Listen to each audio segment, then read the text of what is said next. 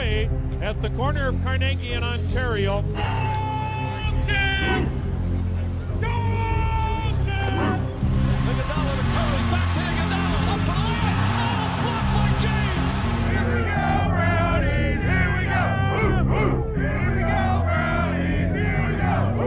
Cleveland! This is for you! Hey everybody, welcome back to Mad Dog Pod. I'm Nate. I'm Gabe. I'm Andrew. Today we're going to be talking about the Indians season so far, going position by position and just talking about the standings overall and discussing how we're doing, how specific players are doing, who to look out for, and just overall we're going to take a broader look at the Indians season and see how we fare for the rest of the season. But before that, we have a quick update about the Browns. Andrew, do you want to hit us with that? So the Browns just made a trade to acquire a safety from the Jaguars, Ronnie Harrison. Safety is definitely a position that we needed with Delpit going down. We definitely needed to acquire someone better than, what we have with Andrew Sendejo. He's kind of average, so I think this is a good trade for us. What do you guys think? I like the trade. He's a young player. We traded him for like a 5th-round pick, so it's just a good, solid trade. Seems like the Jaguars are unloading everybody, so good pickup for the Browns. But he is a strong safety, so we're still going to need to fill the hole at free safety. Maybe that's Carl Joseph, but I don't know. Yeah, I personally don't know that much about him or haven't looked that much into the trade yet, but it's a 5th-round pick. There's not much that unless we're really lucky, we're not going to get much from the 5th round regardless. So it's a smart trade no matter what. Even if he doesn't do much for us and he just fills in while players are injured, it's still a good trade to fill a hole this season. With that, I think we'll just go straight into the Indians. So before we do any discussing of specific players, we'll just take a quick look at the standings. So as of today, Thursday, before the game was played against the Brewers tonight, the Indians are currently 23-14 with a 62% win percentage, which is really good for us, one of the best in the league this season. And it puts us 1 game ahead of the White Sox and 1.5 games ahead of the Twins, which is a really good position for us, given how the season kind of started when we couldn't hit the ball and the Twins just looked unbeatable. They're on a 4-6 run in their last 10 games. And I'm personally extremely excited about our team. I couldn't have asked for much more in terms of win-loss over the start of the season. Through 37 games, if someone told me that we would have 23 wins, I would take that any day of the week. I think it's the 2nd or 3rd most wins in the entire league right now. Yeah, tied for 3rd most wins in the league right now, but with 1 less loss than that team. So we're in a great spot right now. Do you guys have any comments about the standings specifically? I'm happy. I'm worried about the White Sox just because they've got crazy offensive power. Same with the Twins, but it seems like the White Sox, they struggled at the beginning of the year, but Lucas Giolito's turning it on, and they're all doing well. But I'm happy with where we're at. We seem to struggle a little, struggled out of the gates, but we really picked it up. And it's not like we've been just beating bad teams. We've competed against good teams. I would say the Cardinals are a good team, but the whole COVID thing threw their season for a loop. So we've also beat the Twins in a series recently, and then we've beaten the White Sox multiple times. So I'm happy with where we're at. Yeah, with that, I think we'll dive into specific players, specific positions, specific areas of the team, and discuss how they are doing and what improvements we can expect or what holes the Indians have heading into what is almost certainly a postseason appearance. Even if we win 5 of the rest of our games, we'll still make one of the wild card spots, given there's 8 teams in the L making it this year. We'll just be one of the lower seeds. So we should be expecting a decently high seed and 100% confidence at this point that we will be in the playoffs. With that, we're going to start off with our pitchers, specifically starting with the starting pitchers. So I'll get the easy part out of the way. and just praise Shane Bieber for a little bit. The guy's started in 8 games. He's 6-0 with a 1.2 ERA. His WHIP is .82. The opponent's batting average against him is .163. And in 52.2 innings, he has 84 strikeouts and only 13 walks, which, like, that's, like, almost unheard of. The stats he's putting up right now are potential for like one of the greatest 60-game stretches by a starting pitcher like in MLB history. He already won Pitcher of the Month for the only month that's been played of baseball so far, and he's on track for probably unanimous AL Cy Young, as well as if no one offensively steps up and has crazy numbers, he's going to be AL MVP too, just based off of his WAR this season, which is like above 2 games already, even though he's only pitched in 8, which is just insane. And like all props to Shane Bieber. He's in top 3 in the league in literally every pitching stat at this point. And he's just shown that he's like one of, if not the most dominant pitchers in the league, and that he deserves it to be in that Garrett Cole, Verlander, Kershaw conversation. Do you guys want to fill in with anything about Bieber or just the rest of the pitchers? I think you pretty much covered Bieber. The guy that I've really been impressed by is Sticks, Tristan McKenzie. The dude is, I mean, you like his talent, his arm talent just pops off when you look at him, and the command of his fastball, I really love to see. Like he is able to get that fastball bottom corners each time for strikeouts, and that's something great to see in a young pitcher. He's got great breaking ball and I think he's got like he's 2-0 in 3 starts. ERA wise, he's a 1.69 ERA. Yeah, 1.69 ERA. I mean, he's just been dominant and effective. I would like to see him go further with the pitch counts. I understand why they're not doing it, but like he only threw 81 pitches last game. I'd like to see him go a little bit further, but I'm really impressed with McKenzie, and yeah. I think something that's pretty interesting with our starting pitchers this year is, given the Clevenger trade, which we'll talk about at the end of this podcast episode, we've had to – because you don't want to just push your rotation up in the middle of a season and tell Carrasco, like, you're the number 2 guy now. You get 1 day less rest for your next starting position. It's forced Zach Plesac into the number 2 position, and – because Zach and Clevenger had that whole issue where they went to a nightclub and they missed like 3 or 4 starts, Plesac doesn't have the amount of starts or the amount of innings pitched, but in the time that he's pitched, he's been putting up numbers that are somewhat comparable to what Shane Bieber's been putting up. Like He's a 1.3 ERA, 0.67 WHIP, 27 innings pitched, 30 strikeouts, only 2 walks, and he's looked really great. So I'm excited to see that the team's welcomed him back and that he's really stepping into that number 2 role.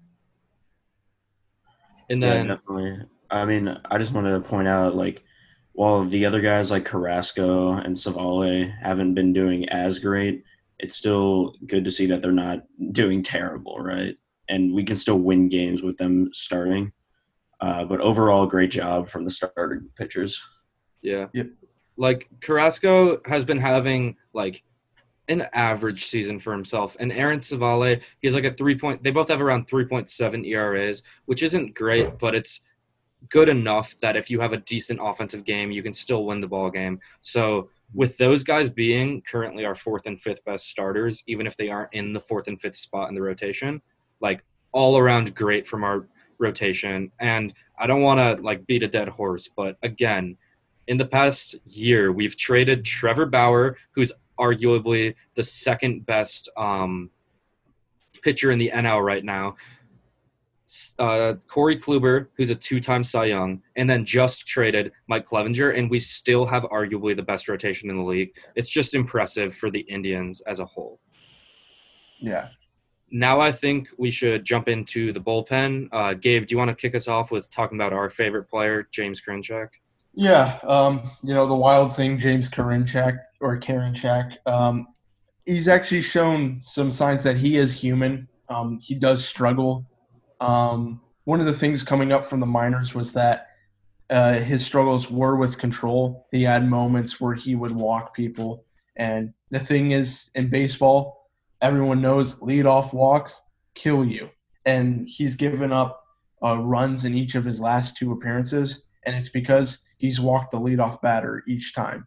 So he's looked not as confident in that fastball, and he's really relying on the curve. And when he's throwing the curve for strikes, it's fine. But when he can't even get those strikes and then he has to resort to the fastball, hitters are waiting for that and then ripping him for that. So I hope this is just like a string of 2 bad appearances, and this isn't something we're going to continue to see from Karinchak. But if you look at his overall rookie year, it's a pretty good season so far for James Karinchak. Yeah, like even with the 2 bad or not as great appearances recently, his ERA is still 2. He's pitched 18 innings and has 35 strikeouts. Yeah, I think he leads the league in strikeouts for relievers, or he was. I think he does, and he's definitely pitched way less than other relievers in the league. And I'm pretty sure he's leading the league in strikeouts per innings pitched, because he's 1 strikeout away from being 2 strikeouts per inning, which is absurd. It's the numbers that he put up in the MLB that no one was expecting him to continue. So despite the poor performance in his last outing, Karinchak is just he's set up to be our closer for the next 10 years he's set up to be a dominant pitcher in the MLB. Like, he'd arguably be an all-star this season if there was an all-star game. Yep. For the rest of the bullpen, it's all been pretty standard. It's been a little bit worse than it was when we did our last update, but that's solely because we were ridiculous, probably the greatest pitching performance through 12 games in recent history of baseball. But Phil Maton, however it's pronounced, still doing great. He's only pitched 12 innings, but he's only given up 1 run in the times that he's pitched. So great work from him there. We have a couple of other guys like Oliver Perez is continuing to be a staple in our bullpen. Not as many innings pitched, but when he gets on the mound, he's been doing a great job there. And then one guy that I really want to shout out, his ERA still isn't that great. It's at 3.09, which is good enough for a closer who's only pitching 1 inning a game. But Brad Hand is, as of 2 days ago, I don't know if someone passed him in the past day, he's leading the league in saves, and he hasn't failed a save opportunity yet. So after that shaky start where he gave up the 4 runs in extra, or I think to send it to extra innings or to just lose the game in the 9th. Yeah, against the White Sox. Yeah, he's bounced back. He actually hasn't given up a run outside of that 1 game, and he's been looking really dominant. He's looking like a guy that we can rely on in the postseason, where Bieber goes 7 innings, Plesac goes 7 innings, hand it off to Karinchak or Perez, who then tosses it up to our boy Brad Hand to finish off the game. And I think pitching as a whole, if we can produce enough offense, we are set up pitching-wise to be a World Series contending team. Yeah. With this pitching, if you got great pitching like this, you're always going to contend in the World Series, or at least be a contender for that. The thing is we've added – we'll get into the trade later, but I also want to mention we added Cal Quantrill from the Padres. He's starter/bullpen. I don't know if he'll start for us at any point, but the bullpen this year, he's been all right. His first outing for us, he gave up 2 hits and had 2 strikeouts and didn't give up a run, so he was good. He's young though, so that's the thing. He's got good talent and can be something very good. And I think the Indians see a bright future for him. Yeah, he's only 25 right now. He was drafted in the first round in 2016, so he's relatively new. And this season, even with the Padres, he's been putting up good numbers, a sub 2.5 ERA. His whip is floating around 1.2, which is about where you want it and where you'd expect from a high-quality pitcher. And he's going to be in that kind of Adam Plutko position for us, where if we need someone to pitch multiple innings in the bullpen, he can do it. Or if we need someone to fill in when one of our pitchers or our starters is just not ready for a game, we can throw him in to go 4 to 5 innings to start us off. So he was one of the guys that I was most excited about from the trade, and at least from his first 2 innings he's pitched for us, he's looked really, really good. With that, I don't think there's much more to talk about with the pitching. We've been dominant. Our pitching is setting us up for big things in the playoffs. Like, a pretty well-known thing throughout baseball fans is no matter how bad your offense is through the season, like, offense can come and go, but if you have dominant pitching, you are a threat for the World Series, which is why, like, reporters recently, especially given our, like, win percentage right now and our win-loss, have been picking us as a dark horse for the playoffs solely off of our pitching. But obviously there's 2 sides to a baseball game, and now we're going to have to talk about the hitting. With the hitting, we'll start off with actually the most exciting thing, which is Franmil Reyes. For those of you who listened to our first 12 game review where we talked about what happened through the first 12 games, we were a little critical on Franmil. He was hitting like 150 around that time. Not too good.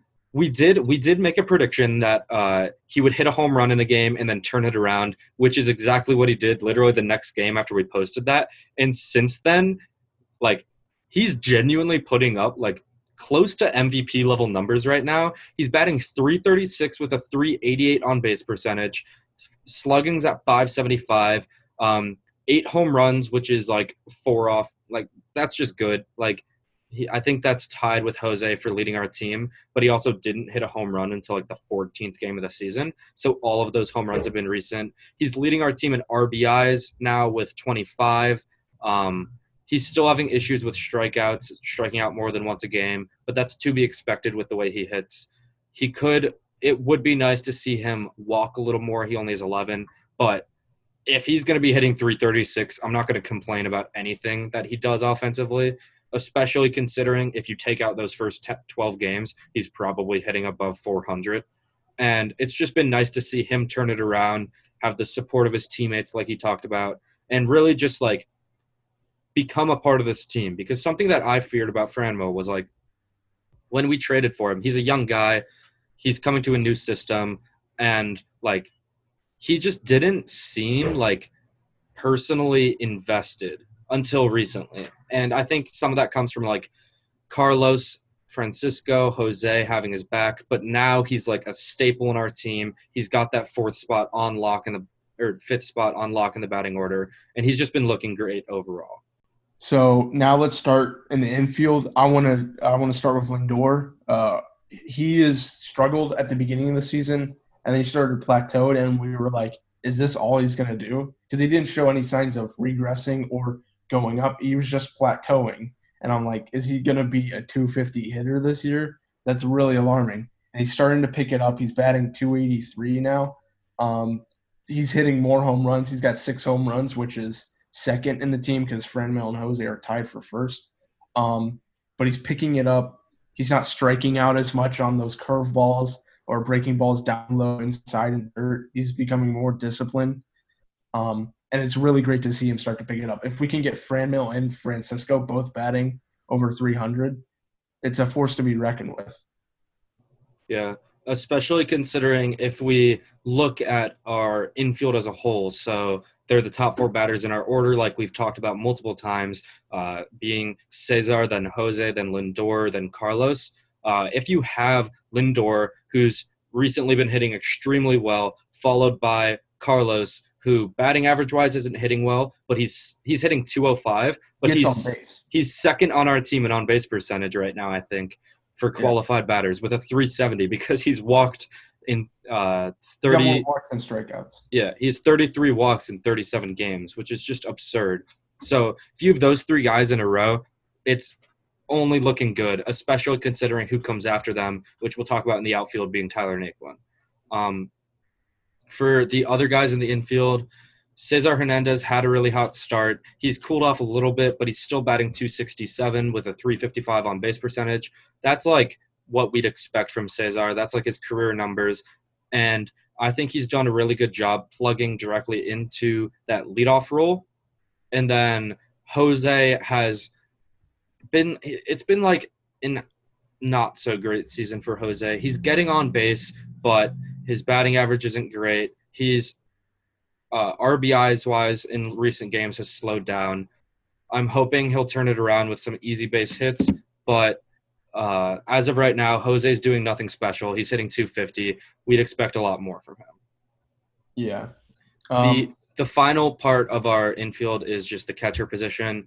Roberto Perez is back from his injury. He's still getting into the swing of things. He's not hitting great, but honestly, for the Indians, we've never really seen offensive production from a catcher. That's not what we want from our catchers. As long as Roberto Perez is on the same page with our pitchers, I'm fine if he's a sub 200 hitter. It's the job of the rest of the players really to do the hitting. Also, I'll mention Sandy Leon's been fine, but Austin Hedges, the guy we just acquired, honestly, in the top 5 for defensive catchers in baseball. Mm-hmm. He can't hit, but defensively, the dude is insane. He's maybe the best pitch framer in all of baseball. So that's only going to elevate our pitching staff even more. So I'm excited to see the defensive tandem of Roberto Perez and Austin Hedges. Yep. Andrew, do you want to lead us into the outfield? Yeah, so starting with the outfield, one guy that's been really great as of late is Snarf Boy Tyler Naquin. All right. Over the last 6 games, he has 11 RBIs and 6 hits. So, I mean, his average has been looking really nice. So, I mean, over the last couple games, he's been looking very clutch for us, getting some really good hits and just an overall great step up from what, he was injured earlier and then came out a little bit soft, I guess, but he's been looking a lot better recently. I think that Tyler Naquin's a really interesting guy for the Indians as a whole. I think since 2016, he's been kind of slept on by Indians fans because of the dropped fly ball and just how bad he was really in the World Series.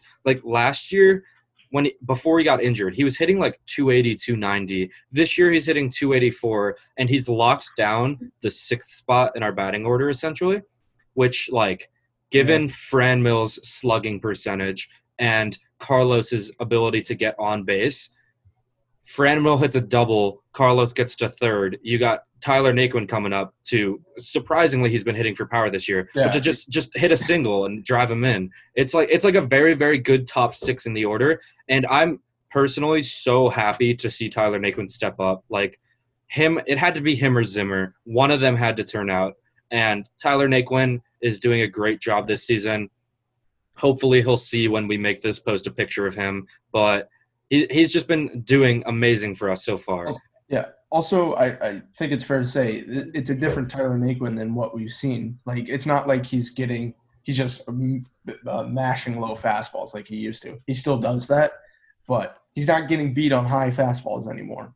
He's more disciplined. He's not swinging and missing at them. And when he does get those high fastballs, he's staying on top of them and driving them through the zone. So it's just an overall improved player from what we've seen since 2016.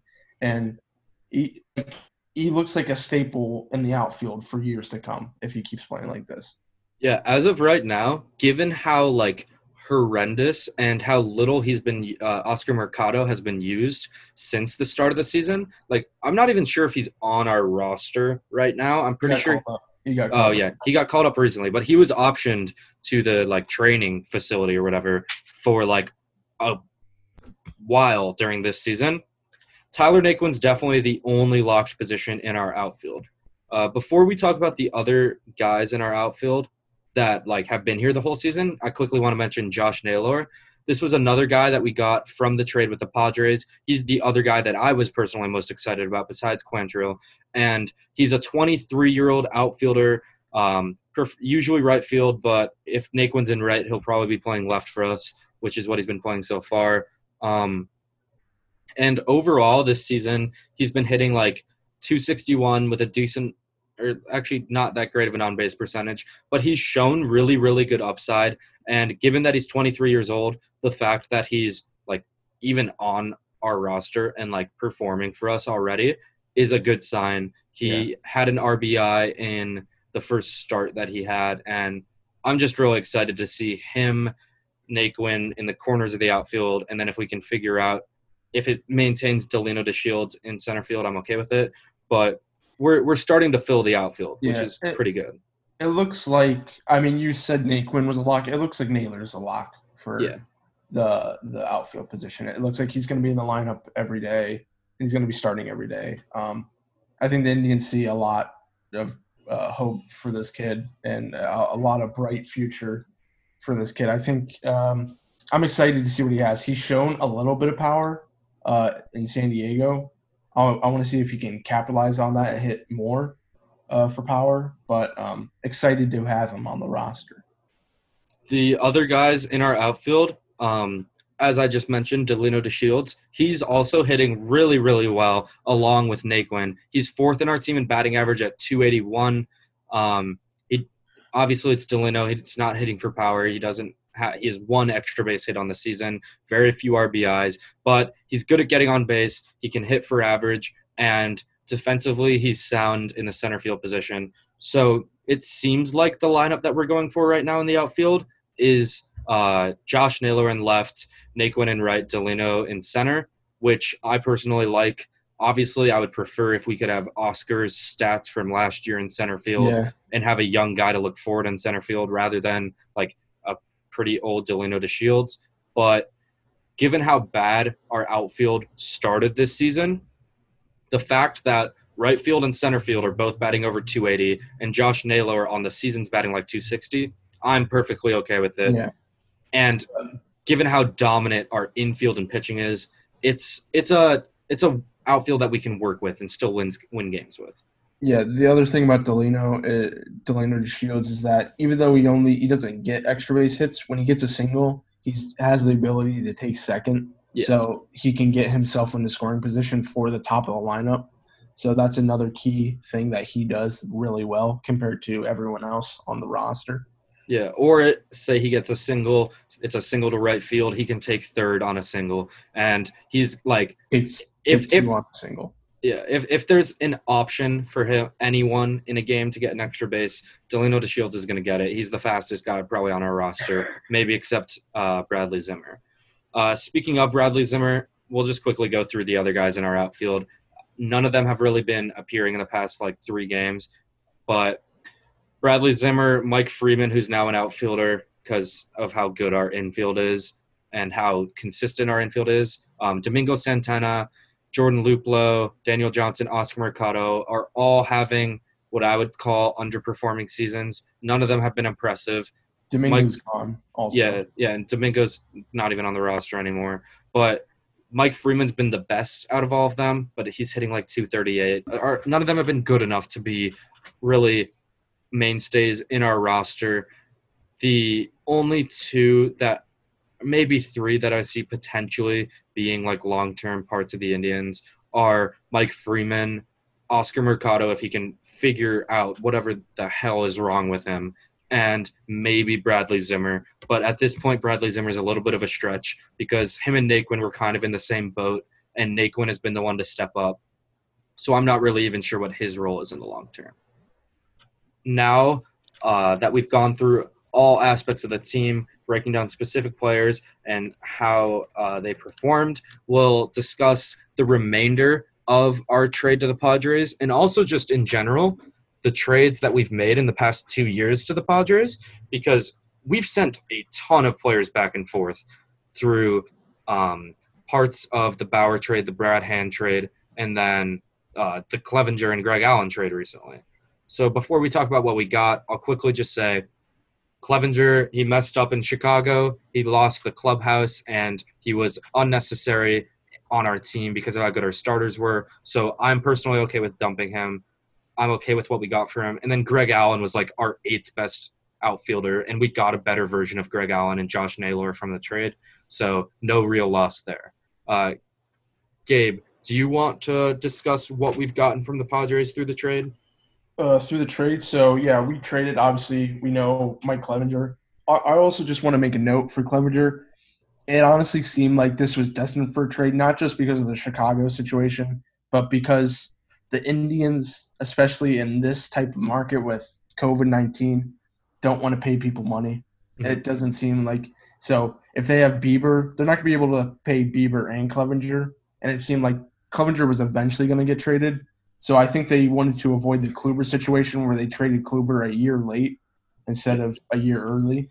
Also, really quickly to add on to that, Clevenger, if you look at the pitchers we had, Carlos Carrasco doesn't have much trade value. And in terms of like the environment and our clubhouse, untradeable. Carlos Carrasco is loved by Cleveland. He's loved by all the players. He's a leader. We cannot trade him. If you look at the rest of our starting pitchers, Clevenger is the oldest. He's not been putting up as good of stats as someone. Paid the highest.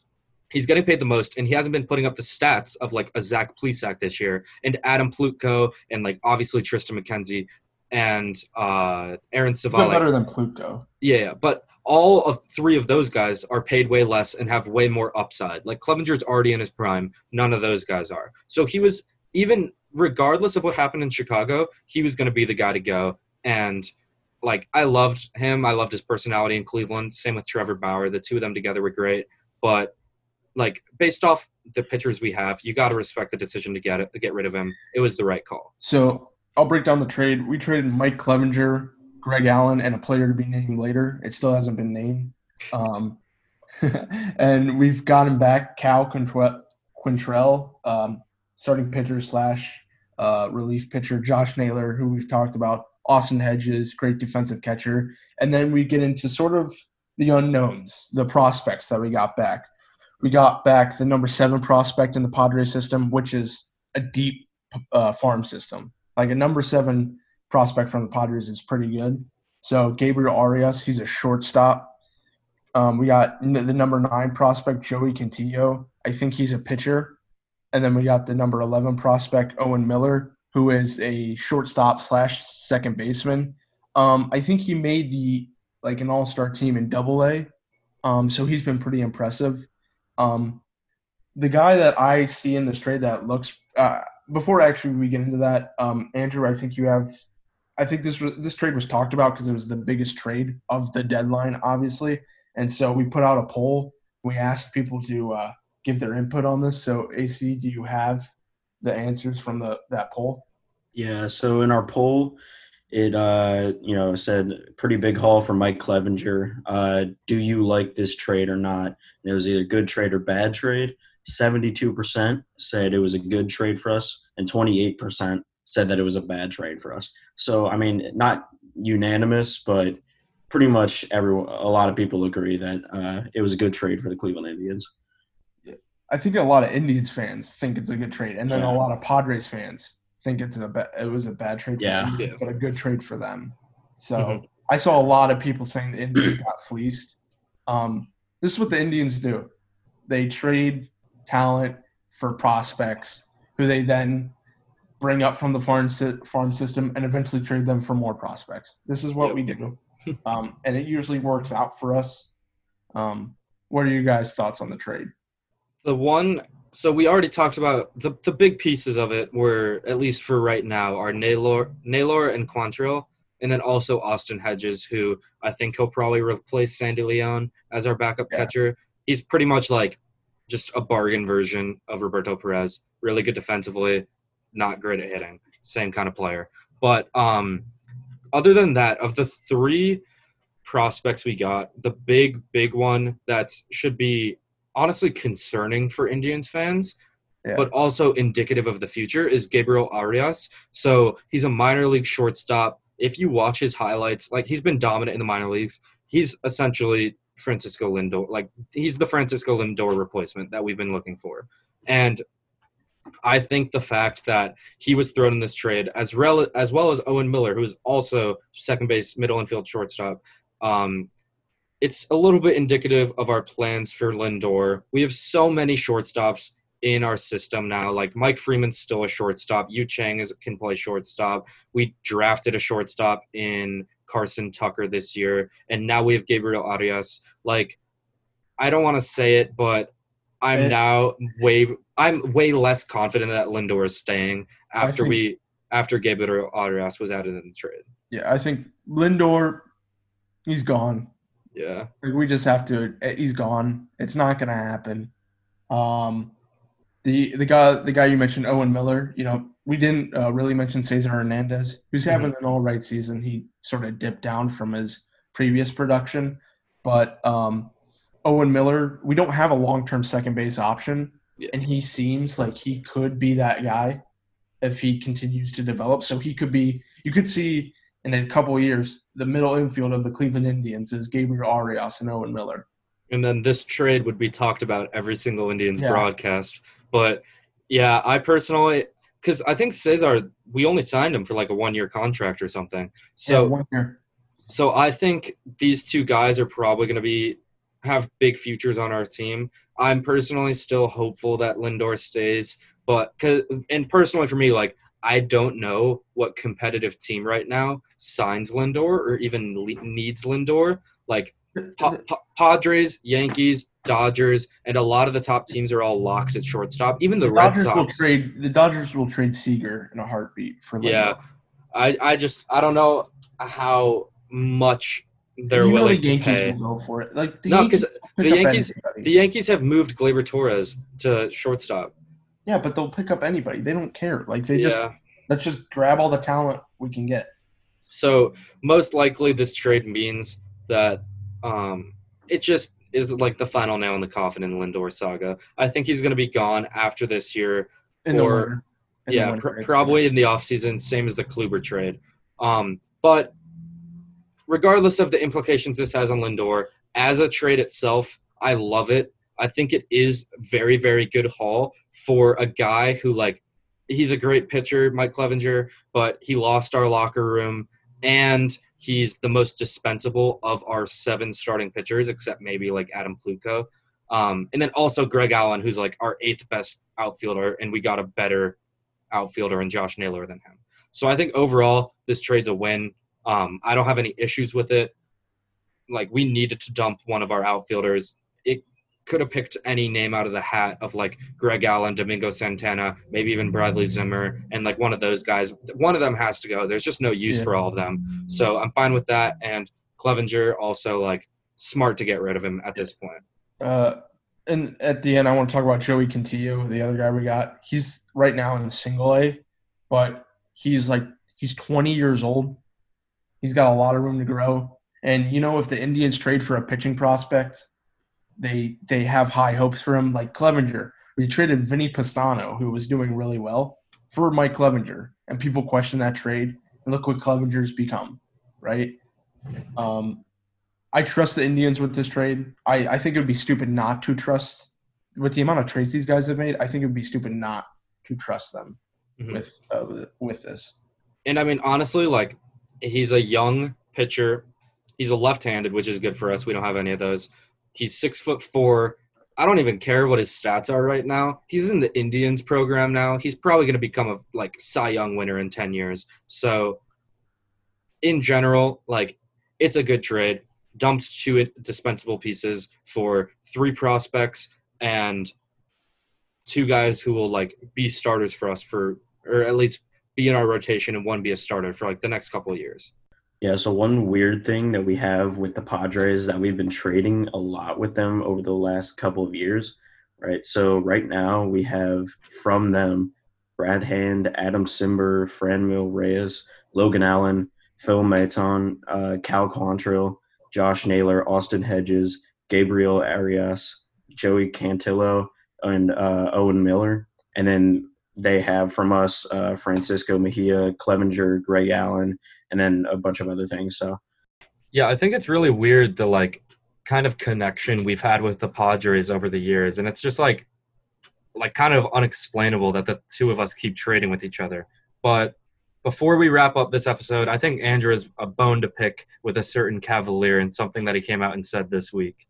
Yeah, so I think it was a day ago from when we're recording the podcast, but the Cavs on Twitter and Instagram both released a video, and it was announcing that they're putting the Jumpman Michael Jordan logo on the jerseys, on the black, like, I think it's the statement jerseys, because I think every team in the NBA has to do it. And in this video, they had a little thing at the beginning. It said, "The GOAT," and that just immediately ticked off not only me, but every single Cavaliers fan that saw the video. Because, I mean, you ask just about anybody from Cleveland, you know what they're gonna say. LeBron Or anybody who knows basketball. Like, yeah, really. I think we've mentioned it a couple of times. You know, I think we have planned on doing an episode where we just go over why LeBron is the greatest basketball player of all time. But this kind of just, I don't know, made me question my fandom a little bit. I think they're in a deal with them, so they're trying to be nice. I mean, just Yeah. saying lies. Larry Nance called him the GOAT. I mean, I cringed in that part. Still love Larry Nance, but yeah, Jordan ain't the GOAT. We all know it. It's fine though. It's fine though. You know? We gotta be respectful until LeBron retires, and then there's gonna be 15 LeBron statues in downtown Cleveland. The poster will go back up on the J.P. Morgan building, and LeBron will buy the Cavs. Yeah, and LeBron will buy the Cavs and draft Bronny, and we'll be a LeBron James city for the rest of our lives. With that, or one more thing about it too, a lot of people were saying this, and even like a couple of people edited it, but saying putting the crown like LeBron logo on the jersey in the future would be really cool if we could get that. If we sign back with Nike, that'd be awesome. Yeah, they should do that for the Cavs and Toronto because it's LeBron after all. LeBron. Yeah.